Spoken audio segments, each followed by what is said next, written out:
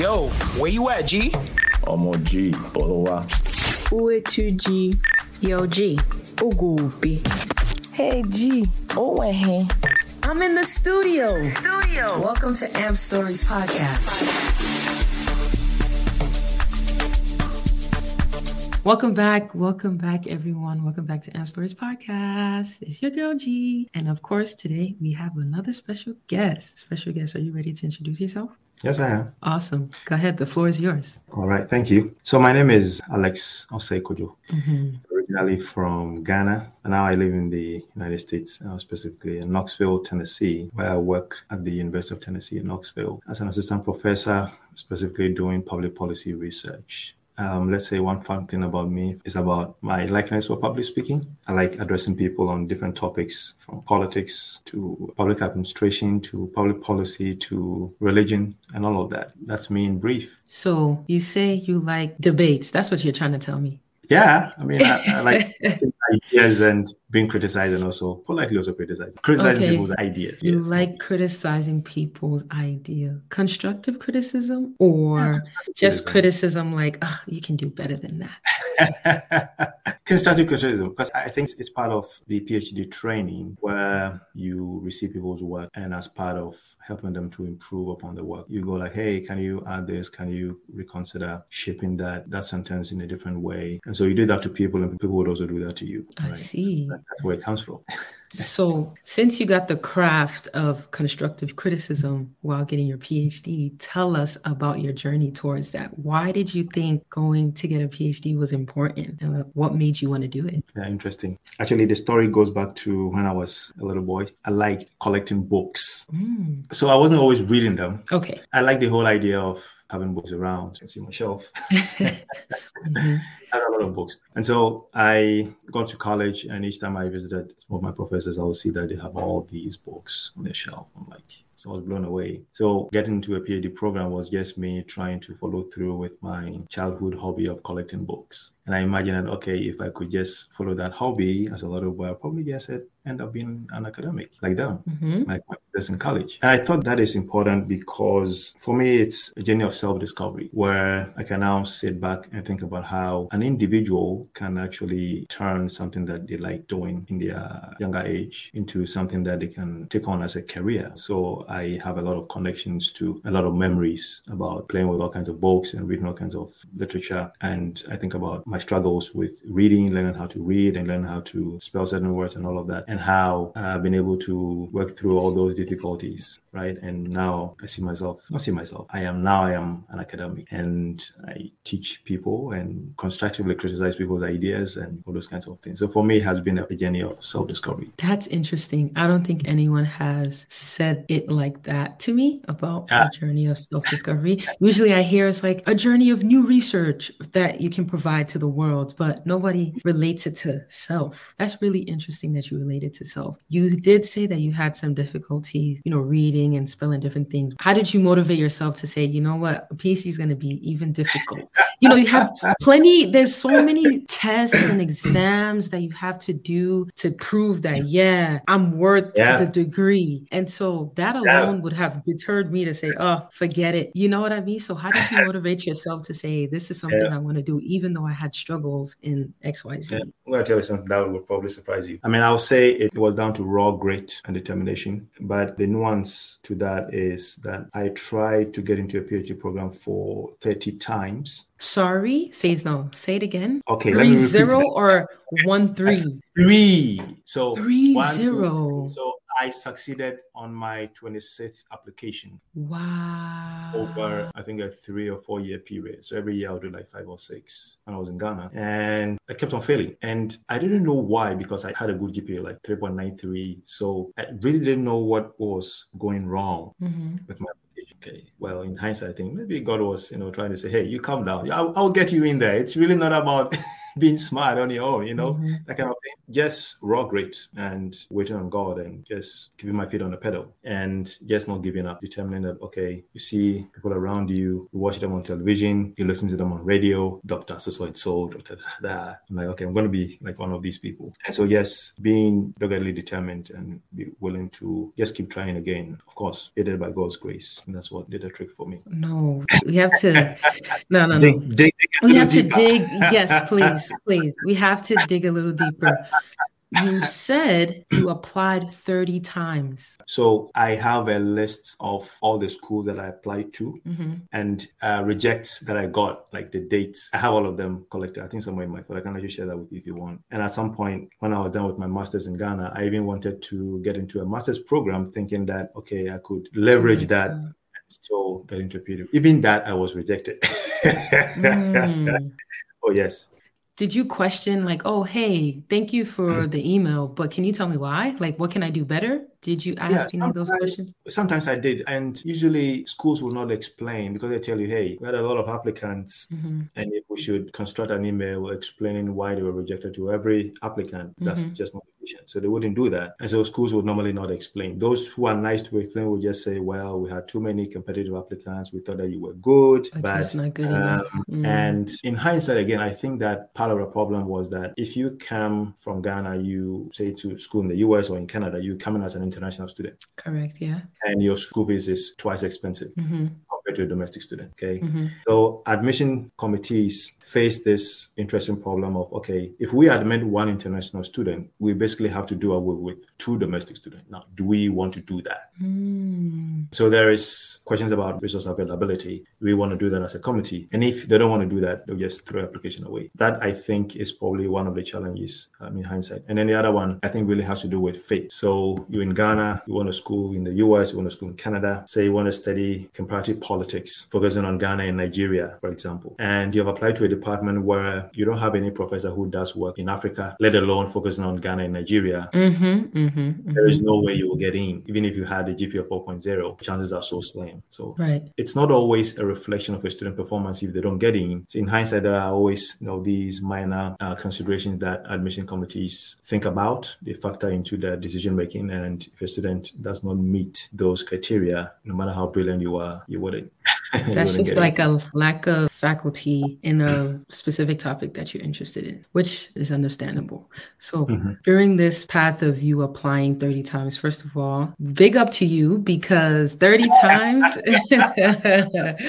30 times is, wow, it's phenomenal. So I'm hoping anyone that's listening to this right now understands that you can actually do it, whatever it is that you really want to do. It may take 50 times, hey, but as long as you have that grit. Yeah, my junior brother in Norway, he was also completing his PhD, and so when you didn't, he did 45. But, okay, were you guys in competition of who can do the most applications? No. It's just that getting to a PhD can be very difficult. I don't think a lot of people realize that. It's very competitive, very difficult. One, because in most cases, you are funded. Right. So think about it. If you're going to be funded for 4 or 5 years, and every year is like $50,000, the school is investing in you. If it's 4 years, like $200,000. If it's 5 years, like $250,000. That's a lot of money for one individual. So it's not just a university deciding to give admission to a student. There are also serious financial considerations involved, and whether the department has the means to sponsor that student. So you do it the first time, there's no guarantee that you will succeed the very first time. And you guess if you're really interested in it and you really want to do it,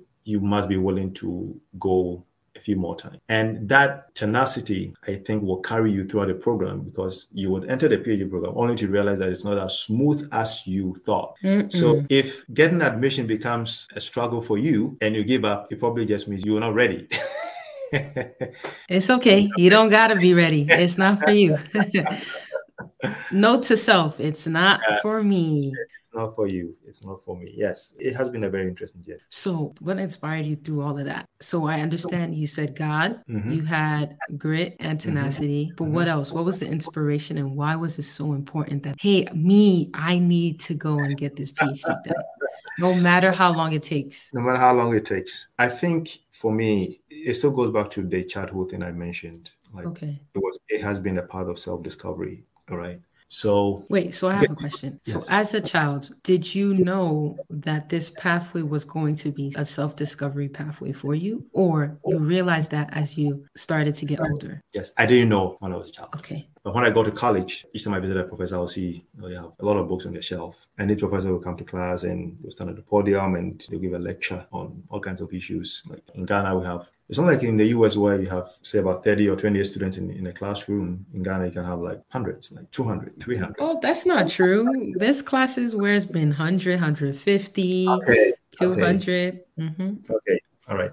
And I'll think about these professors and the way they would come to class and lecture. And each time I visited them, I would see all these books. So something started clicking in my mind. Okay, so I used to do that when I was a little boy. Like I'll collate all these books and I wouldn't necessarily read them. I read a few, but not all of them. So I began making connections to, okay, if I probably continue this idea of collecting books and getting into books and reading and studying, I'll probably just end up being an academic. Plus, it'll give me the chance to improve on my public speaking skills. I would just get to do one of the things that I like to do. Okay, so when I got into a PhD program, and trust me, it involves an incredible amount of learning. Trust me.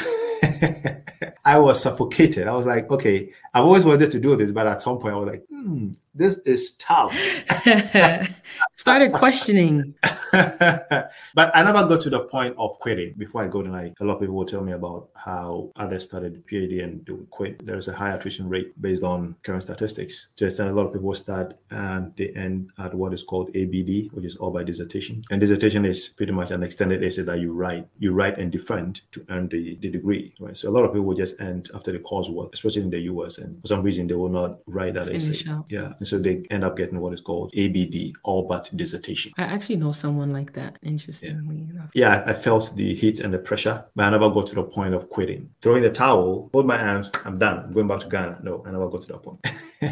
So what took me to the childhood thing and that strong, intense belly power that, okay, I got into this and I have to get this thing done. Because I saw myself as, okay, getting this done has to do with discovering myself, redefining my position in the world, sort of identifying my place, you know what I mean, in this life. Okay? Because then getting a PhD, I imagined, it turned out to be true, will give you access to a lot of resources, put you in a position to create knowledge, kind of like all those kinds of things. The other thing that comes with it is you're always reading and learning and exposing yourself. And so on a daily basis, you are learning and getting yourself informed, and you have a lot of information at your disposal. Of course, it's a different ballgame if you want to talk about what you do with that information, but at least you are getting yourself informed. So what have you discovered? What have you found out about yourself?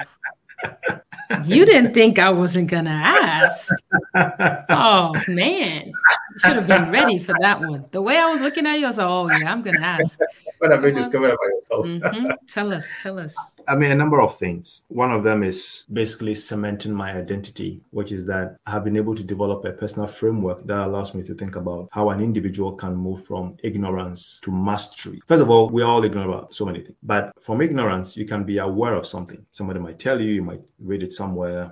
Maybe you're driving, you see a signboard, you read it somewhere. You're just aware of it. You may just read a short paragraph in a book and just be aware of something. Now, if you want to move on from that step or that stage, you have to engage in a lot of reading. These days you have audiobooks, basically getting yourself informed. That's the stage of just accumulating knowledge. Now, if you can understand different problems from different perspectives, sometimes on the same subject, you have understanding. And the next level is what I call, like people call it wisdom, but I call that mastery, which is the ability to be able to synthesize knowledge from different angles to be able to address a problem. So that's where I put it. And I think that I have been able to discover this about myself, that, okay, if I don't know something, but I'm willing to go through this framework that I've just described to you, I'll be fine. And I'll be fine in terms of I'll be aware of it, I will know it, I can apply it, I will not be ignorant about it. And it just makes my life better because I'm armed with knowledge. Okay, so that's one of the things I've discovered about myself. The other thing I've discovered myself, okay, I think it has made me much more confident, much more sure about what my abilities are and what I can do, of course, aided by God's grace. And the fact that I can observe what other people are doing, the great things they are doing to change the world. Jeff Bezos is one of them. I like him a lot. He's my mentor.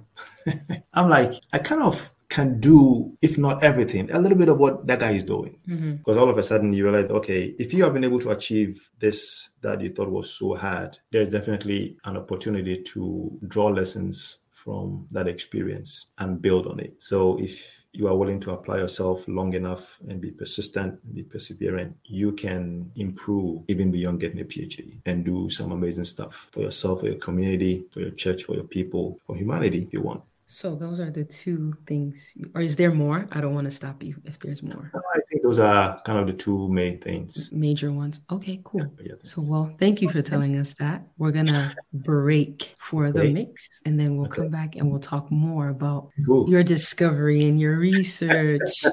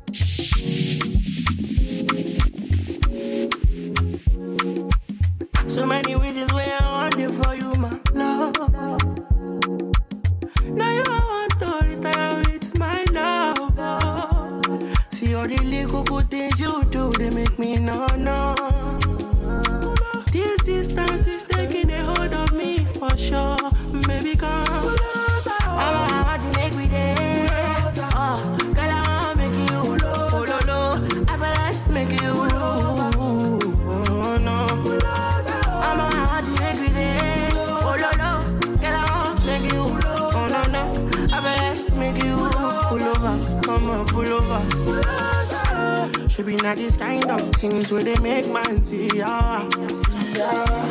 And me, I understand, so your dad know like me.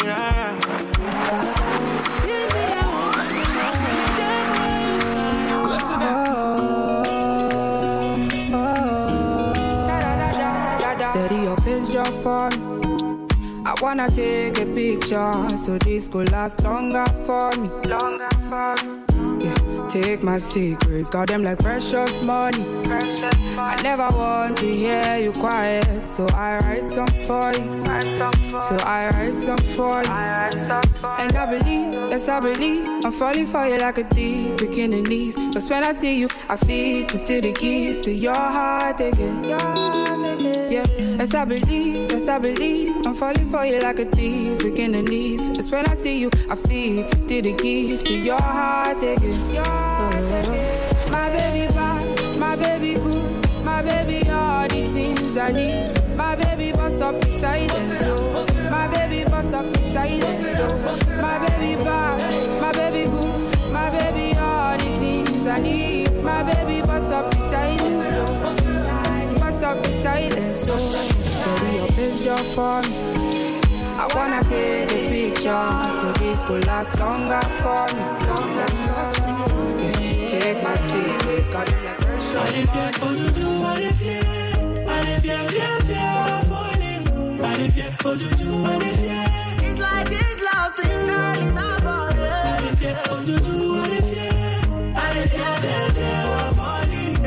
you're falling. I am fed up of falling, I'm falling again. I gotta say, a lot of things come to play. I'm off for the matter every day. People make money crazy. Oh baby, I know be sent, but this matter make me fence. This kind of thing with the prince. People make money crazy. I'm afraid of falling in love again. I got scars, baby, and you know it pains. Oh no, me no want cry, me no want shed tears. Me I did try, cause you're making me senseless, giving me nightmares. Got the paramedic, cause me I need health care. Oh no, I don't know how everybody does it, cause it don't tire me. I don't know how everybody does it, cause it don't kill me. I say, and if you, oh do you, what if you, and if you're falling, and if you, oh do you, what if you, it's like this love thing, girl, it's not for me. If you, oh do you, what if you, and if you're falling, and if you, oh do you, what if you, I am fed up of falling, I'm falling again.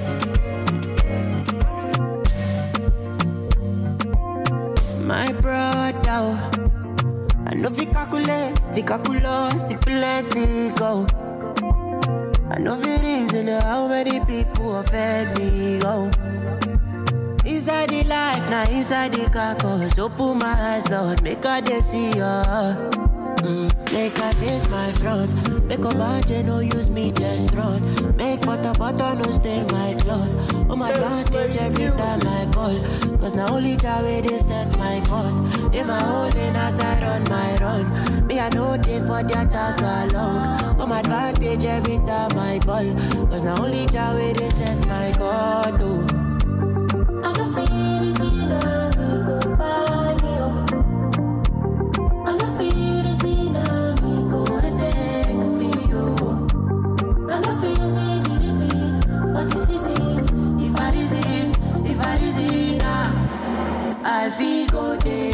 Kolometa, kolometa, kolometa, kolometa, kolometa, kolometa, I feel good day. Kolometa, kolometa, kolometa, kolometa, kolometa, make I no matter. This driving I follow come. Still dreaming, but I no sleep. Clear picture, no Photoshop. Many man calling, but I no pick. Many man calling, many man digging for me, but I no fall. Cause I love their plans, they jaga. Make I face my front. Make a bunch no use me test run. Make butter no stay my clothes.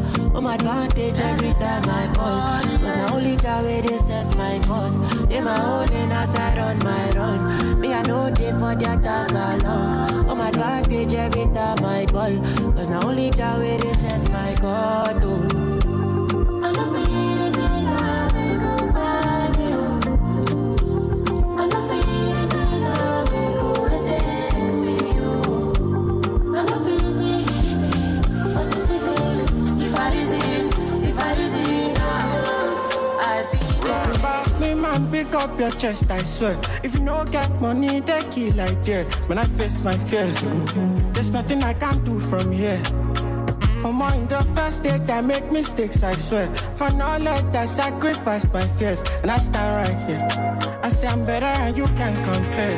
Yeah, cause when I keep them, but do it, but they're mine. You know they can't see me outside. And me, I dare walk, I dare cry. When I get down, but do it, but they're mine. You know they can't see me outside. Cause me, I dare walk, I dare cry. When I get down, but do it, but they're mine. You know they can't see me outside. Cause me, I dare walk, I dare cry. When I get down, but do it, but they're mine. You know they can't see me outside. Cause me, I dare walk, I dare cry. Woke up covered in sweat from having these wild dreams. Where I'm from, bright lights, they tend to be hard to see. Oh, I pray for strength, please let it wash off me.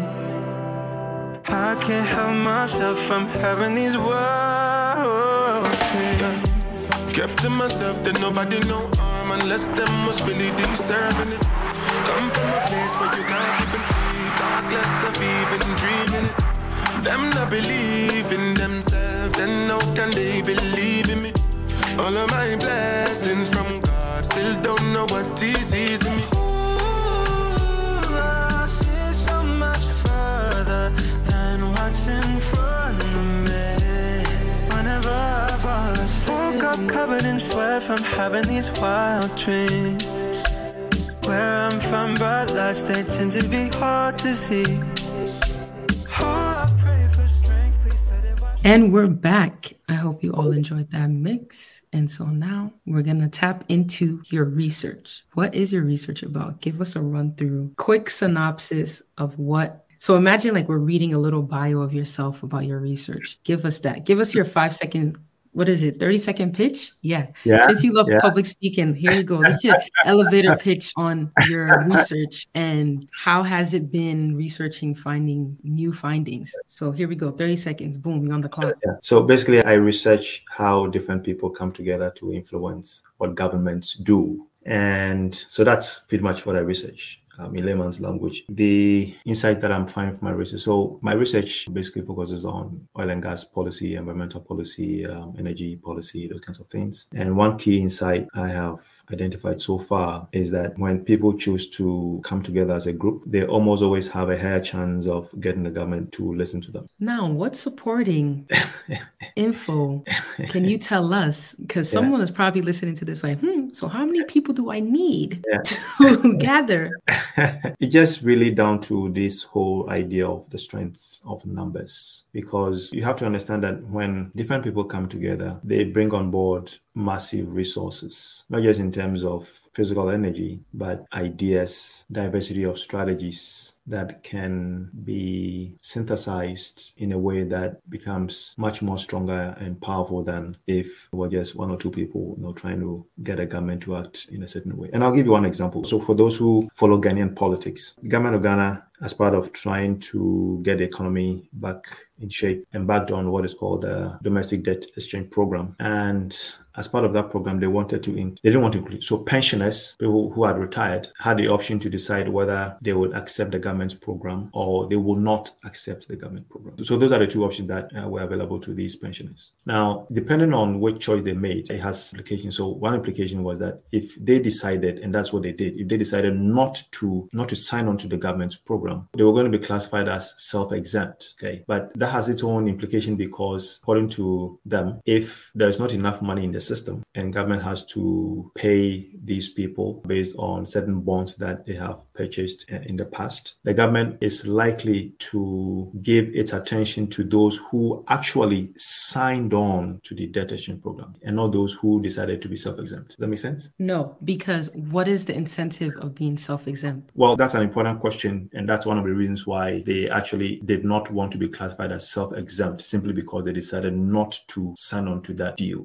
They wanted the issuer, the government, to declare them exempt. They didn't want the government to say, okay, because you are not signing, you have declared yourself self-exempt. Does that make sense? Yeah. They wanted the government to say, okay, you have chosen not to sign, and therefore we declare you exempt from this program. However, I still don't see the incentive, because someone receiving pension, your hard work for, let's say, 65 years. You're right. Well, not really 65 years, because you don't start working at one years old. But you know what I mean. So let's say 30 plus years. 20 years. Right? 20 years. You've worked for that long, and now all of a sudden there's a new program that the government is showing, which is, hey, if you don't want pension, you can classify yourself as self-exempt. But what is my benefit? How do I benefit from doing this? Okay, so this program, the government is going through this program because of the economic crisis that Ghana is facing. Normally, this is not a path that a government would like to follow. So this Understood. So you asked about this, and I think it's one of the reasons why, because these pensioners were not seeing any incentive. Their monies were still going to be paid for them, but it was only going to be postponed to a certain time, and they just weren't happy. But the real point I wanted to bring on board by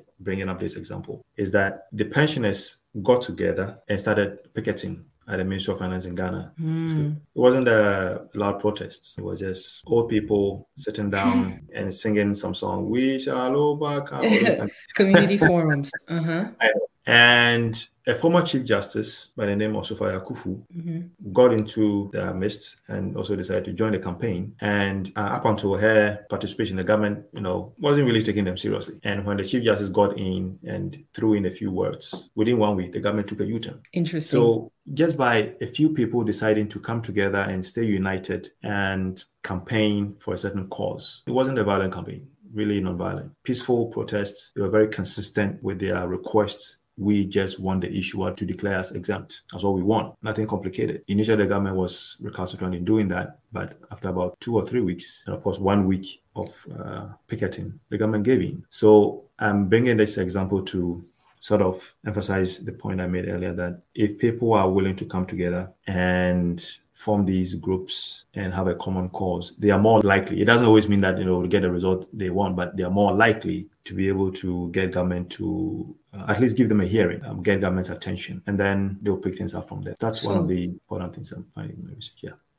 So what impact do you think your insights can bring to, I guess, what is your target audience as well, other than government and people who are in China? Well, I guess that's your target. I answered my own question. And so better yet, so what do you believe your impact can be with your insights? I'll start with my target audience. I basically have two audiences. One of them is the niche academic community, So when I write my articles, I'm like, okay, first of all, targeting these other academic political scientists, public policy researchers, people studying public policy, public management, all of that. But then every now and then I always create a blog out of many of my articles and kind of, I wouldn't say watered down, but kind of I reduce the jargon in such pieces for the general public. So in that case, anybody who is interested in government action, why government would choose to do A and not B, or vice versa, can read any of those and sort of just understand how a government has approached a certain issue. I think the main impact really is creating an awareness about any societal problem. The fact that you can take your time to scientifically study a problem and go through a systematic process, create knowledge about that problem, share that knowledge just for people to know. And you would want to hope that once people know, they can act on that knowledge. Because at that point, it's beyond you as an academic. Like you can engage in advocacy as an academic, but it's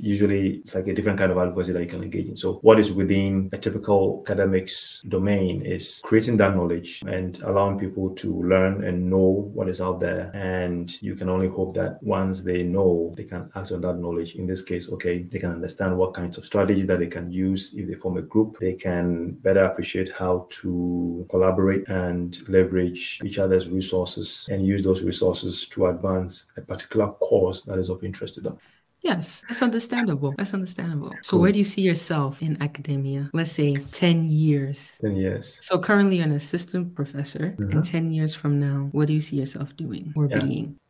Two main things, but kind of you can also say it's actually one thing. I really want to, 10 years time, be a leader in energy policy, mainly in Africa, but maybe I'll just try and see if I can do something about the United States as well. But I think that my focus is to be a leader, an academic and industrial leader in Africa's energy policy space. So when you mention energy policy in the next 10 years, like you've got to see my name.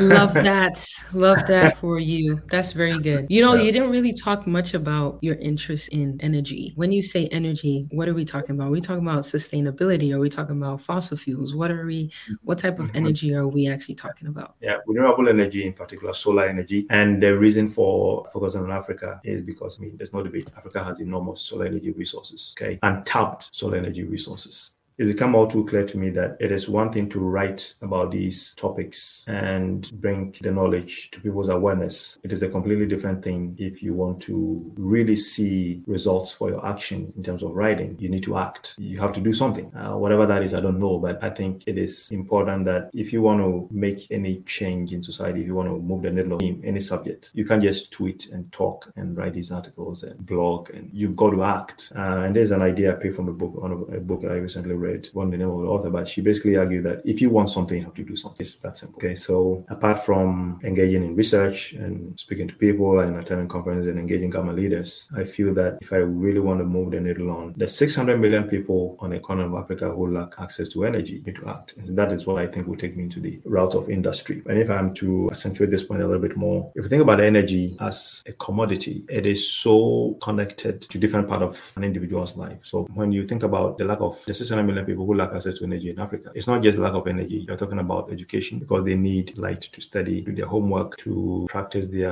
lab sessions, if they are science students, to play with some chemicals and all of that. That's one leg of it. You're also talking about healthcare, because then people are sick, they have to go through, you have to do lab tests. Doctors have to use all kinds of equipment to treat people and all of that. That's energy. You're also talking about agriculture, which really has to do with food. Okay, so there's 600 million people who lack access to energy on the African continent. It's not just that number. The problem is much more connected and much more nuanced than that. And if you think about it this way, like I'm trying to describe, it's a big challenge that I don't think writing about it alone can do anything.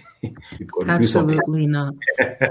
Yes, I definitely agree. We do have a similarity there, because in my graduate degree, I had a concentration in urban informatics and smart cities. And so my focus was trying to figure out how to use renewable energy to help Ghana. And so I actually had this great idea. I was in the works of, getting it in place, and then COVID happened. But that's another story for another day, because today we're talking about you. I definitely talk about it. I'm interested. But that's amazing. I like that you're able to tell us about that. I really enjoy hearing people wanting to target the motherland and all the resources there that are untapped, that need to be tapped into. I love that. And in 10 years, I will be looking for you in those articles and all the radio interviews and everything. But I'll say they heard it here first. Yes. They heard it here first. And podcast. Exactly. So my last question to you is, what advice would you have for anyone who's trying to complete their PhD, or better yet, even before they get to completing, they got to get the first stage, which is applying, right? And so advice for applying, advice for once they get in, and advice for defending that dissertation. I think it's good you frame the question that way, because then that allows me to say things that I would otherwise not say. Thinking of applying, I think that in hindsight, one of the things that I think an applicant should really pay attention to is the statement of purpose, because the statement of purpose would help the admission committee to decide whether or not this particular candidate we are considering is a good fit. Because in that statement, you are writing about a number of things. One, why have you decided to study that particular program you have chosen? What is motivating you? What do you bring on board in terms of past experiences to contribute to the program? And what are you going to do when you get a degree? You have to craft your essay in such a way that either a paragraph or a set of paragraphs respond to these questions. You really want to take your time to craft a persuasive, convincing essay, that the committee would read and would be like, wow, we need to admit this student. And so that also means that you want to take your time to apply, by which I mean that you don't just wait until like 2 or 3 days. Because what many people may not realize is that good writing takes it takes ample amount of time.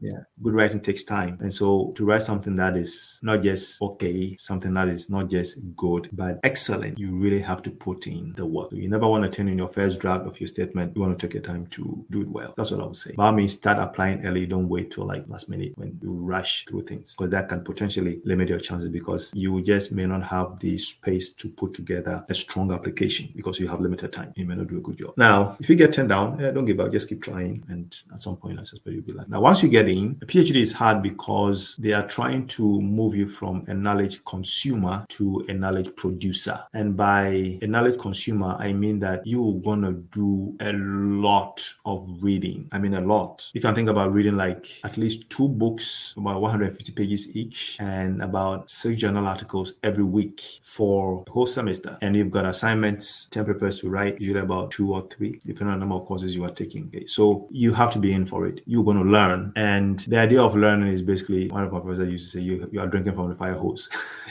Yeah, they want to inundate you with knowledge. So they build in you this strong knowledge base, and you just have to be tenacious. You just have to be perseverant, be willing to want to assert yourself and apply yourself and go through the process. I think tenacity and grit are great assets. You don't necessarily have to be the smartest dude in the room. Being smart helps, but I think at some point it is really down to attitude, your capacity to overcome a discouragement, right? Which is what ties into my second point, because every now and then you would write assignments, usually about 25 pages, and the professors would come with comments that can be quite discouraging. Meanwhile, you thought that, hey, this is the best document I've ever written. They don't necessarily do that to discourage you or to throw you away or to demean you or basically question your intelligence or something. It's just part of the process of developing yourself into a scholar. Okay, so when you turn in assignments and you have all these comments that can be a little discouraging, you don't have to give up. You have to take this discouragement, and a friend of mine will say, turn them into encouragement. So you have to take the comments that have come in and see them as an opportunity to grow and get better. Because quite frankly, if you can address those comments on your essay, you can always make a distinction between previous essay you wrote and the revised version based on the comment. And you can tell that the revised version is always going to read better, argue well compared to the previous one. And that would only happen when you will not allow the comments to eat you up too much. Basically build a tough skin so you can handle all of that. And then I also have a point about managing uncertainty, because I mentioned earlier on that part of earning a PhD is to write a dissertation. And the dissertation, you have to begin with a topic. And of course, you write different chapters on different parts of the same topic. But that writing is never concrete. You're always going through different iterations. So there is not a time where you can say, hey, boom, we are done. The only time you can say you are done is when you have successfully defended your dissertation. And a professor will say, congratulations, like you passed.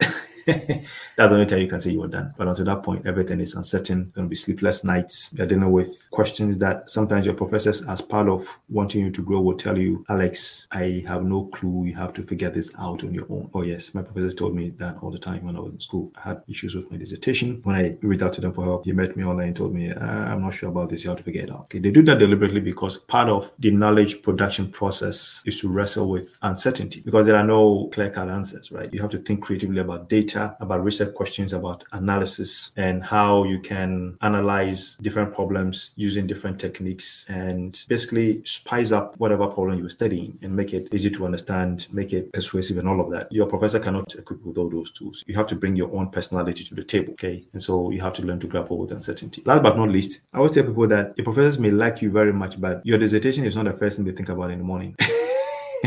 Because they have so many. That's funny. Because they have so many things to worry about. Okay? So you have to make sure that you are constantly keeping your work on your professor's agenda. Now, how do you do that? In a number of ways. In my case, what I did was each time that I had a meeting with my supervisor, after the meeting, I will summarize what happened and what he expects me to do the next time and the date with the meeting. And I have an email trail. I can always go back and pull it up. So, hey, Chris, his name is Chris. Hey, Chris, today we discuss ABCD. So these are the things you expect from me in the next meeting on this date. I'll meet you at that time, period. So you always have this email trail that sequences an agenda, shows an agenda of what you did and what is expected of you. And the professor knows that on this date, both of you have a meeting and you don't lose track. So you basically have to own the process and manage it. That way you can expect to keep your work on a professor's agenda. But if you're thinking a professor is going to give you a phone call and email you and say, hey, Alex, where are you? And all those kinds of things. Well, it must be an Einstein for a professor to do that for you.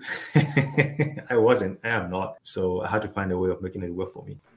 Well, awesome. Thank you so much. Maybe you motivated. Okay, nope. Not even a little bit. I am not motivated to go get a PhD. However, someone else that is thinking about it. You should be. This is for you. And it's a great experience. Trust me. I'm all right. I am all right. Remember the last we were saying that if you're doing an application and it's already stressing you out, it's not for you. I haven't even done an application and it's stressing me out. So it's not for me. You have to know where your talents and where you want to put your grit. My grit does not want to go there. It wants to go elsewhere. So it's good that I know now rather than to go and start something and then have to get it. What is it? What did you say? ABD? I don't want an ABD. Right. Yeah. But no, thank you so much for participating in today's episode. We truly appreciate it. All your insight is great and continue to do great work for humanity because Ghana's looking for someone like you to come and help us out with what we need to do with our solar energy and other countries in Africa, of course. But yes, thank you so much. Do you have any last words? Anybody want to shout out? My advisor, Chris Weibel, at the School of Public Affairs, University of Colorado, Denver. That's where I had my PhD from. Has been very helpful in navigating all of this because, mind you, when you come into a PhD program as a foreign student, you're not just dealing with trying to meet the academic standard, right? You're also doing all these kinds of noises. You're black, you have an interesting accent in the class. And so beyond your ability to believe in your own ideas and clearly have them in class, you have to find a way of taming all those noises behind you, okay? And very often you need somebody's support. Like he was very helpful. So shout out to Chris Weibel and all my friends in Ghana if they can listen to this. Yeah. Thank you. You too, Gigi, for putting up such an impressive outlet for people like us to share our story. You're doing some great work. Thank you so much.